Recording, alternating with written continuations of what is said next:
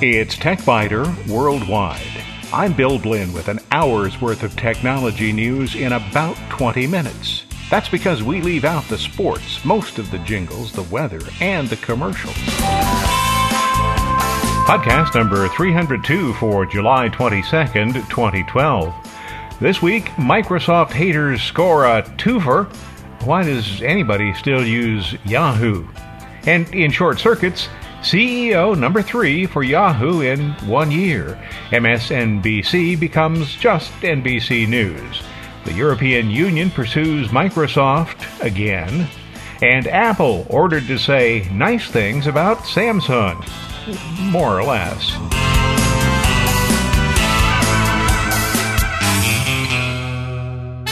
Wow. Check the calendar. Within just a few months, there will be not only a new version of Windows for Microsoft haters to rail against, but also a new version of the Office suite. This week I learned, and I quote, Microsoft Office 2013 customer preview proves difficult with touch screens. That was the opinion of a writer for one of the tech magazines that I see. I was going to identify him by name, but I've seen similar articles by other writers. So all I can say is, really? What a surprise! This week, Microsoft released the customer preview of the Office 2013 suite, along with the subscription-based Office 365, which might also be known as the Google Docs killer, maybe. The author of the first article I ran across seemed to think that it was important to tell people that Office applications really don't work particularly well on a tablet. Well, I am shocked. Shocked, I tell you. That never would have occurred to me. Now, seriously, though, what do the Office applications do? They create letters and memos. They analyze columnar numeric data. They manage relational databases. They create presentations full of words and graphics. In other words, these are applications that, while they can be used on a tablet in a pinch, are not intended primarily as tablet-based applications. Telling me they don't work particularly well on tablets has about the same value as predicting that the sun will set this evening in the west and rise tomorrow in the east. Who could possibly be surprised that some major publications' lab tests showed that using Office 2013 with only one hand while holding onto a tablet proved to be a real slowdown? If anybody at Microsoft really thinks that people will be using Word to edit long documents on a tablet, or Excel to calculate profit and loss statements on a tablet, or Access to manage relational databases on a tablet, then that person should be canned today. But if the people at Microsoft think these applications will be used on tablets to create ad hoc documents, perform quick calculations, or review data that already resides in a database, I think they're spot on. So when's all this going to happen? After hinting that Windows 8 would be available in the late third or early fourth quarter, Microsoft recently narrowed that down to October, early fourth quarter. This week, Microsoft Windows Division President Steven Sinofsky finally dropped the other shoe. Windows 8 will be released on October 26th. New PCs with Windows 8 will go on sale that day, and upgrades will be available for users of Windows 7, Windows Vista, and even Windows XP. If you have any version other than Windows 7, or if you have older hardware, I do not recommend the upgrade. Computers running Vista and XP are due to be replaced. If you want Windows 8, replace the computer. Well, if you're not a certified Microsoft hater, you might be wondering what all this has in store for you. In my year-long sojourn with Windows 8, I have mentioned several times being surprised by how quickly the operating system boots and shuts down. Vista could sometimes take 10 minutes or more to become ready or power down. Windows 7 improved things greatly, but Windows 8 is considerably faster both at the beginning and the end of the day on the same hardware. What I found in my very limited Office 2013 testing is that opening and closing these applications is also considerably faster than with the current either 2010 or 2007 versions. Faster is always better with operating systems and applications because any time spent waiting on a computer is wasted. For that reason alone, the update is intriguing. I won't provide a full review until I've had time to work with the various applications in the suite, but my first impressions, if they mean anything, are positive. Some have already whined about what they call the stark Windows 8 Metro interface in the Office applications, but I don't see it that way. In some ways, there is more ornamentation in Office 2013 apps, although fewer colors. Taming the interface seems to be something that many developers are doing these days. Consider Adobe's version 6 of the Creative Suite. One goal has been to make the interface less obtrusive on the document, whether it's a publication or a photograph or a video. That seems to me to be a reasonable approach. I don't open Photoshop or Word or Excel or Audition to spend time admiring the interface. I want to do something with the application, and if the interface just fades into the background, so much the better. In the design world, the best typography is said to be typography the reader doesn't notice. When typography calls attention to itself, either because it's pretty or because it's ugly, it has failed to fulfill its primary task. The same is true of an interface, I think. When it becomes more visible than the application, something is wrong. So I, for one, welcome an interface that isn't in my face. So without a lot of comment, I provide, on the TechBiter Worldwide website, some screenshots to show you what the new interfaces look like. Word continues to try to do everything, and with varying levels of success. It is not a page layout program, but it can sometimes be the stunt double for a page layout program. Just don't try any close-ups. The screenshot I selected is an example of a corporation's annual report. In my estimation, Word is the wrong application for that job, but if you're running a small corporation and you need to create an annual report on the cheap, it might serve the purpose. I am more of a words person than a numbers person, but I found some of the features in the new version of Excel that are both revolutionary and useful features that can save time, and I like saving time. The image you'll see on the TechBiter Worldwide website is of a pre-made family budget worksheet that includes some graphical analysis of the numbers. At Microsoft OneNote, the good news here is that the file format hasn't changed as it did between OneNote 2007 and OneNote 2010. The 2010 format works just fine with the 2013 application. So I loaded up the TechBiter Worldwide program summary. I use it to keep track of which topics were on what programs and what's on the schedule for the next several weeks. Having it available online from Microsoft, in the cloud, so to speak, is both helpful and welcome. One of Microsoft's goals is clearly to provide online access to documents while still providing the power of a computer-based application. I've looked at Google Docs and the competing Zoho applications, but they have consistently failed to deliver the features that I need. Having a powerful word processor or spreadsheet on the computer that also happens to make documents available seamlessly whether I'm at home, in the office, or on the road is a pretty exciting prospect. Whether Microsoft delivers on that promise is still to be determined. Earlier versions of Microsoft Live didn't, but I've been using OneNote's ability to share its documents across multiple computers and even with Android devices. If the Office Suite's sharing capabilities are as powerful and easy to use as what Microsoft created for OneNote 2010 and now for 2013, I think a lot of people are going to be more than satisfied with the results. But what are all the complaints about? What I found to be surprising in kind of a non-surprising way, and also disheartening, is how many negative comments have been posted about Windows 8 and now about Office 2013 before people have even seen it. And I'm not talking here about members of the computer press. After all, they're paid to sell magazines, and apparently the only way to do that is to complain vociferously about anything that might resonate with the audience. What concerns me is the amount of negativity I've seen from consumers who tell me that they haven't worked with Windows 8 or Office 2013, but they still hate it vehemently.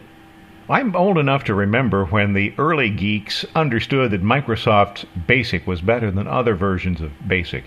I bought an Atari 800 from a store that no longer exists. Various versions of the BASIC programming language existed, a lot of them existed, and Microsoft was considered to be the very best. Since then, Bill Gates has made a lot of money. He married Melinda, even though she was deeply involved with the production of Microsoft Bob. Together, they formed the Bill and Melinda Gates Foundation to provide money for health initiatives worldwide. And people still hate this guy, his company, and his successor. Why is this? I'm not a Microsoft apologist. The company's made a lot of mistakes. The Me version of Windows, for example. Bob and Vista. Definitely mistakes. Internet Explorer was rightly criticized for ignoring W3C standards, but Netscape was doing the same thing at the time. Microsoft was hated because Word killed WordPerfect, and maybe some of that is justified, because Microsoft seemed to be pretending to be building OS/2 with IBM when it was really planning to expand the Windows platform. But should that have surprised anybody? Really? Remember when Windows 95 was released? The Microsoft haters back then suddenly proclaimed their great love for Windows 3.11. And then Windows 98 came along. The complainers wrote that Windows 95 was clearly better. Windows ME followed, and, well, that time the Microsoft haters were right, because Windows ME was a turkey. And even Microsoft admitted that later. Windows 2000 was solid, but that didn't stop the haters from telling their readers that they would be nuts to upgrade. How about Windows XP? Oh, it was going to be a disaster. Never be good enough to replace solid old Windows 2000. Vista came along, and once again the haters were right, but an embarrassed Microsoft followed pretty quickly with Windows 7, which a lot of us called Vista done right. Windows 7 has been widely accepted, even by most of the haters, and it's a pretty good product. So now there's Windows 8, which is the most radical change since Windows 95, and the haters, well, they've already got their knives sharpened.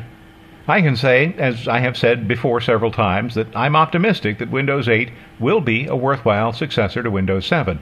It's already shown me that it's faster on the same hardware than Windows 7. It will provide a similar interface across a wide range of devices, and that seems to be a worthwhile goal. But until I see the production version of Windows 8 on a production machine running production applications, I'm not willing to call it a success. And I'm really puzzled by those who feel they can call it a failure before it even ships. And there's even less to say about Office 2013 at this early date, and so I won't say it. But I should mention that Microsoft has just reported its first ever loss. For the first time in 26 years, Microsoft reported a quarterly loss for the just ended period, and it is a big one. $492 million. The loss comes from Microsoft's decision to write off most of the $6.3 billion it paid for online ad service, Aquantive. The write-off was $6.2 billion.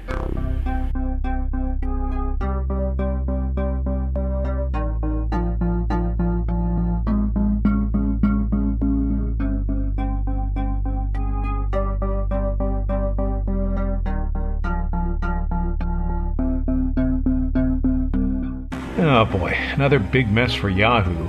Yahoo has confirmed that nearly 500,000 unencrypted usernames and passwords have been stolen. You may have noticed an increase in the number of messages from your friends with Yahoo accounts, stating, for example, that they are in some remote location, London, Paris, Madrid, and that their hotel room was burgled. The police are trying to help, of course, but they have no money. Might you send them some cash? Well, of course, the messages are frauds. The trouble with Yahoo security is that it seems not to exist. If you're still using a Yahoo address, I really have to ask why, or I should. But I guess I'll just be polite and suggest what you should do now. It should be obvious, but I'll say it anyway. What you should do is change your password. Right now, immediately. Stop whatever you're doing and change your password now. That new password is strong, isn't it? And by that I mean you haven't chosen a password such as Kitty or ABC123 or even the word password, and you would be surprised how many people choose the word password as their password. And make sure you're not using the same password for any other service. Why is this? Well, it seems that Yahoo does not encrypt usernames and passwords it stores. No matter how secure your password is, if Yahoo stores it in a way that thieves can obtain it, then your credentials might as well be posted in Times Square. And unfortunately, that seems to be exactly what Yahoo does. We've talked about secure passwords before, but let's run through a couple of the basic steps again. A secure password cannot be a name or any word that can be found in a dictionary. A secure password should be at least 8 characters long. Longer is better. And it should contain uppercase letters, lowercase letters, numbers, and symbols. For example, capital T, capital B, lowercase s, capital W, @ uppercase L, exclamation point, uppercase A, uppercase Y, 5, lowercase I, 1966. Great password, but how could you remember it? Well, just remember, the Beatles sang "We All Live in a Yellow Submarine" in 1966. TBS, the Beatles sang. W @ L exclamation point AY 5. We all live in a yellow submarine. Now, I used some leap characters in there. For the A, I used the @. For the I used an exclamation point. And for S, I used the number 5. Number 5 looks like an S, doesn't it? And the final 5 characters, I, 1966, well, of course, in 1966. So just remember, the Beatles sang "We All Live in a Yellow Submarine" in 1966, and you'll remember your password. Very memorable password. Hard to crack? Yes, because it includes uppercase, lowercase, numbers, and symbols. It's 15 characters long, and cracking that code would take several thousand years, even with the most powerful password cracking software available. But I offer this warning: don't use that password. Create one of your own. Use a book title, use a musical selection, use something you'll remember. Just never use a password you've seen described anywhere. And if you don't know what LEET is, check the TechBiter Worldwide website. There's a quick explanation there with a link to an even longer explanation on Wikipedia.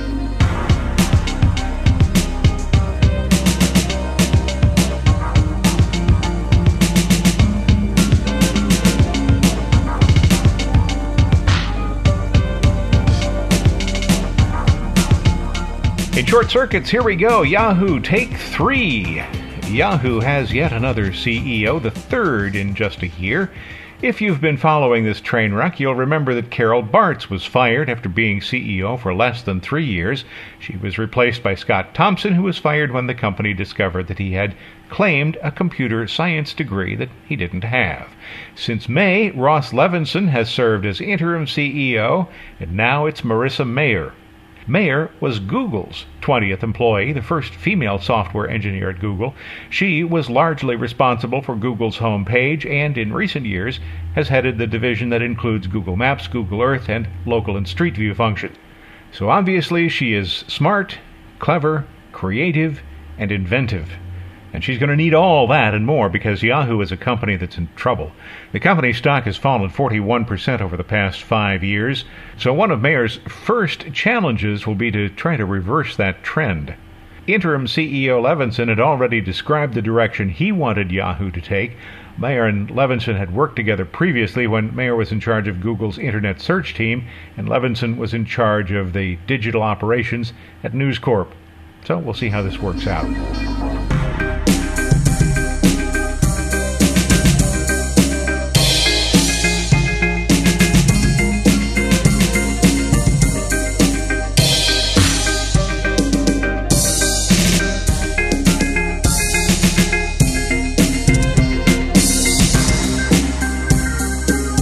In the same week that NBC bought out Microsoft and converted MSNBC.com to just NBCnews.com, the company also apparently decided to work with Facebook during the upcoming Olympics. The relationship between Microsoft and NBC is an old one. It dates back to the very earliest days of the World Wide Web. But ABC, CBS, CNN, and Fox have their own news sites, and NBC probably felt a little out of place. NBC will pay Microsoft about $300 million for its part of the operation. The split isn't exactly news. It's been expected for a long time. Microsoft exited the cable TV channel operation about 7 years ago, and that complicated the process for advertisers who wanted to buy ads both on cable TV and MSNBC.com.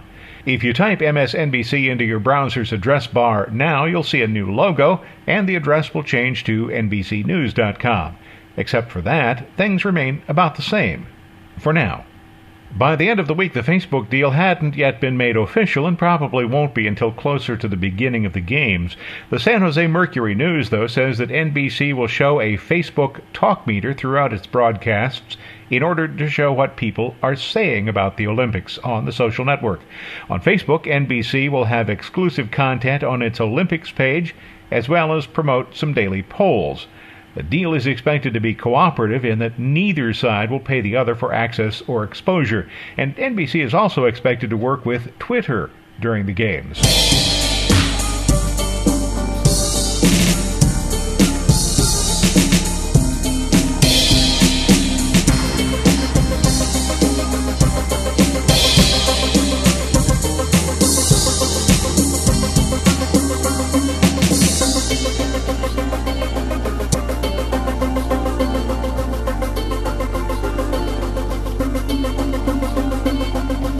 This feels a little like Back to the Future Part 16. The European Union says that Microsoft has failed to allow some users to select which browser to install, and therefore it's time to step up antitrust investigations again. This is particularly important as it concerns the impending release of Windows 8. The European Commission has received complaints that Microsoft blocks efforts by other browser publishers to build software that runs under Windows RT. That's the version that runs on ARM-powered tablets, the lower-priced and less capable of the devices Microsoft will be releasing. The Commission says that it had already reopened its investigation when Microsoft omitted the browser choice screen from Windows 7 Service Pack 1. The new investigation also will examine charges that Microsoft has refused to provide full access to application programming interface data for Windows 8 and Windows 8 RT.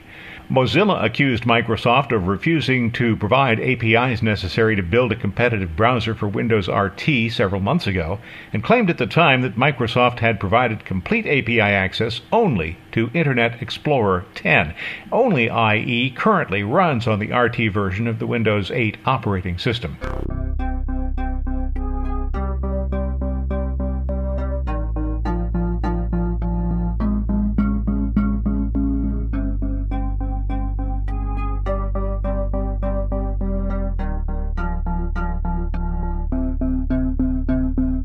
You'll have to pay attention here. This takes a few twists and turns. A British judge says that Samsung's tablet isn't as cool as Apple's iPad, and that means that the Samsung Galaxy did not copy its design from Apple as Apple had charged. Furthermore, says the judge, Apple must place a statement on its homepage in the UK stating as much. Samsung's tablets are called Galaxy Tabs. The judge says that in addition to stating on its website that Samsung did not copy the iPad, it must also run ads in British newspapers to correct any impression that Samsung copied Apple's design. The website announcement is supposed to be posted for 6 months. Here's where it starts to get a little confusing. Samsung had also asked the court to forbid Apple to claim that Samsung had infringed on Apple's design rights. The judge essentially said that Apple could have any opinion it wanted, and it can continue to make such claims. So Samsung didn't infringe, and Apple must say so publicly, but Apple may also continue to say that Samsung did infringe. Sometimes I have a lot of trouble trying to understand these legal rulings.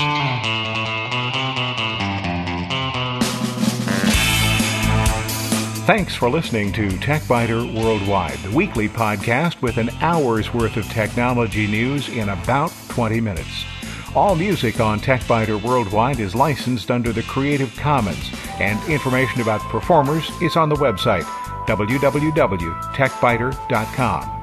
I'm Bill Blinn, and if you'd like, you can also send me a message from the website. Thanks for listening. I look forward to talking with you again in a week.